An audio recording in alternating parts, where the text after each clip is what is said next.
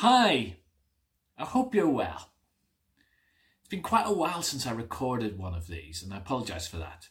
And I know some of you are following the Bible in 1 Year reading plan still, because you've told me so.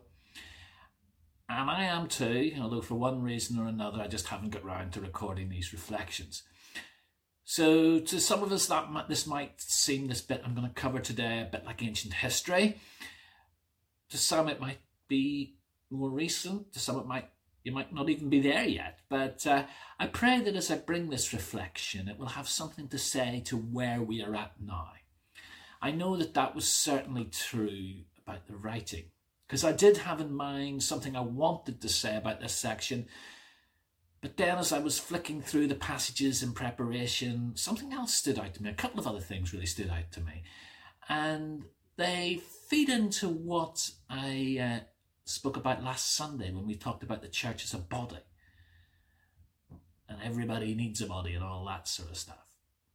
The period that this covers is towards the end of Numbers and a chunk of Luke's Gospel. But one of the things that stood out to me was a Bible verse. When I was a kid, if I had done something naughty and I tried to cover it up, but news of it got back to my mum, she would sometimes quote this verse to me. Be sure your sin will find you out. And that said, there was kind of an unspoken paraphrase to that, which probably struck more terror into me, which was, be sure your mum will find you out. But let's not go into that. But that verse appears here in Numbers 32 on day 91. But its context is quite interesting, and we'll come to that later. On day 92, we read of Luke's account of feeding of the 5,000. But although I was aware of this, something about the context struck me really afresh. Up until this point, the disciples had been mere awestruck spectators watching on as Jesus did all the work. But it was his intention, it was never his intention that it should stay that way. So on day 91, we read about Jesus sending them out on their first mission. They preached and they healed, and they seemed to have made something a bit of a splash. They came to the attention of Herod, who was left perplexed by what they were doing. He wondered, what's going on here? And then the disciples come back to tell Jesus what's been happening. He takes them away to a town called Bethsaida, perhaps with the aim of giving them some rest, or perhaps to debrief them after the mission. But they're followed by the crowds. Jesus welcomes them, teaches them, and heals them, and then the disciples urge him to send the crowd away and so they can get something to eat. And Jesus says, well, you do it. And it had never really struck me before that it was just right after that the disciples had their first real experience of doing Jesus stuff that he issues this challenge. He tells the disciples, well, what have you been doing for the last few weeks? Yeah, use your resources. And he tells them, use your resources, and works through them. And it's this notion of caring for others through a people that comes across over a couple of days towards the end of the book of Numbers. There is much here and in the coming weeks that makes for very uncomfortable reading. We'll be moving into the conquest of Canaan stories, and we'll come to that in a little while. Although something we always need to bear in mind is that we need to read all of this through the lens of Jesus. Remember, God is Christ-like, God has always been Christ-like, and God always will be Christ-like. So if it's not Christ-like, we need to rethink whether it's of God. But there's an interesting episode in Numbers 32, day 91. To enter the majority of the promised land, the people have to cross the river Jordan. But the tribes of Reuben and Gad have noticed that the land on the east side, where they are now, was suitable for grazing, and they appear to have rather a lot of livestock. So they ask Moses, can we not just settle here? And Moses is a bit wary of this, and ultimately he agrees.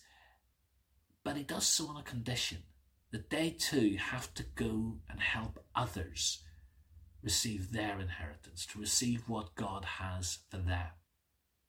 And he then adds that if they fail to do this, they will be sinning against the Lord. And if they do, they could be sure their sin will find them out. The sin that would find them out would be to simply look after themselves and not care about anyone else. Then on day 93, and amongst a lot of admittedly quite dry detail, we read of the tribes being told to set aside areas for the Levites. The Levites were not allocated a portion of land like the others. They were to represent God to the people and the people to God. And in return, the people would make space for them. And also they were to offer spaces of refuge for people who were on the run because they'd killed someone accidentally.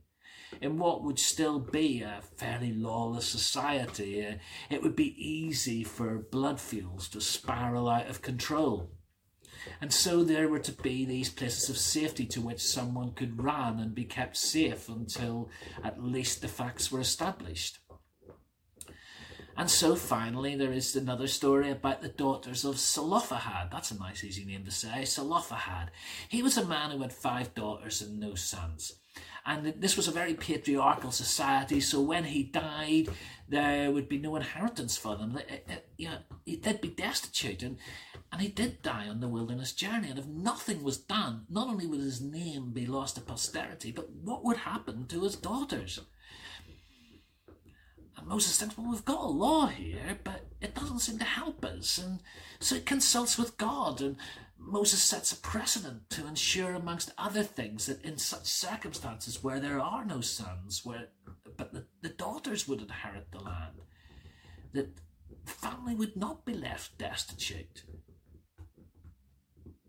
And later another principle is established. If they were to marry someone from another tribe, then their tribe their land would become part of the property of that other tribe. So another principle was established that no land was to be transferred between one tribe to another. It would stay within their tribe. And the security of each tribe and clan was important. The security of each family and individual was important. We live in a society where more and more people are struggling financially, emotionally, mentally, spiritually. Do you know, it's true that the sins of our society and the lack of care we've had for one another have indeed found us out. But God still cares for each one of them. And we can pray for wisdom and solutions for the problems we face. But the most likely way God will answer those prayers is through us, through God using what he's given us, and us using our whole selves, heart, soul, mind and strength for his glory and to seek his kingdom. And we can look at what we've got and we think, oh, well, it's not much, is it? Actually, it's a lot compared with most of the world. But it might still not seem like much given the extent of the need around us. Our world is full of people like those on whom Jesus looked and found them feeling harassed and helpless like sheep without a shepherd. They do so badly need someone to care for them and to guide them. And Jesus looks on them with that same compassion. May we offer what we have to him, and may he find us where we are able to be willing to be the answer to our own prayers. Let's pray. Lord, we don't always understand the scriptures, and sometimes the bits we do understand challenge us as much as the bits we don't. So help us to respond to your challenge to be the body of Christ in your world. May we be bold enough both to bring our prayers to you and to offer ourselves as part of the answer. For it's in Jesus' name we pray all of these things. Amen.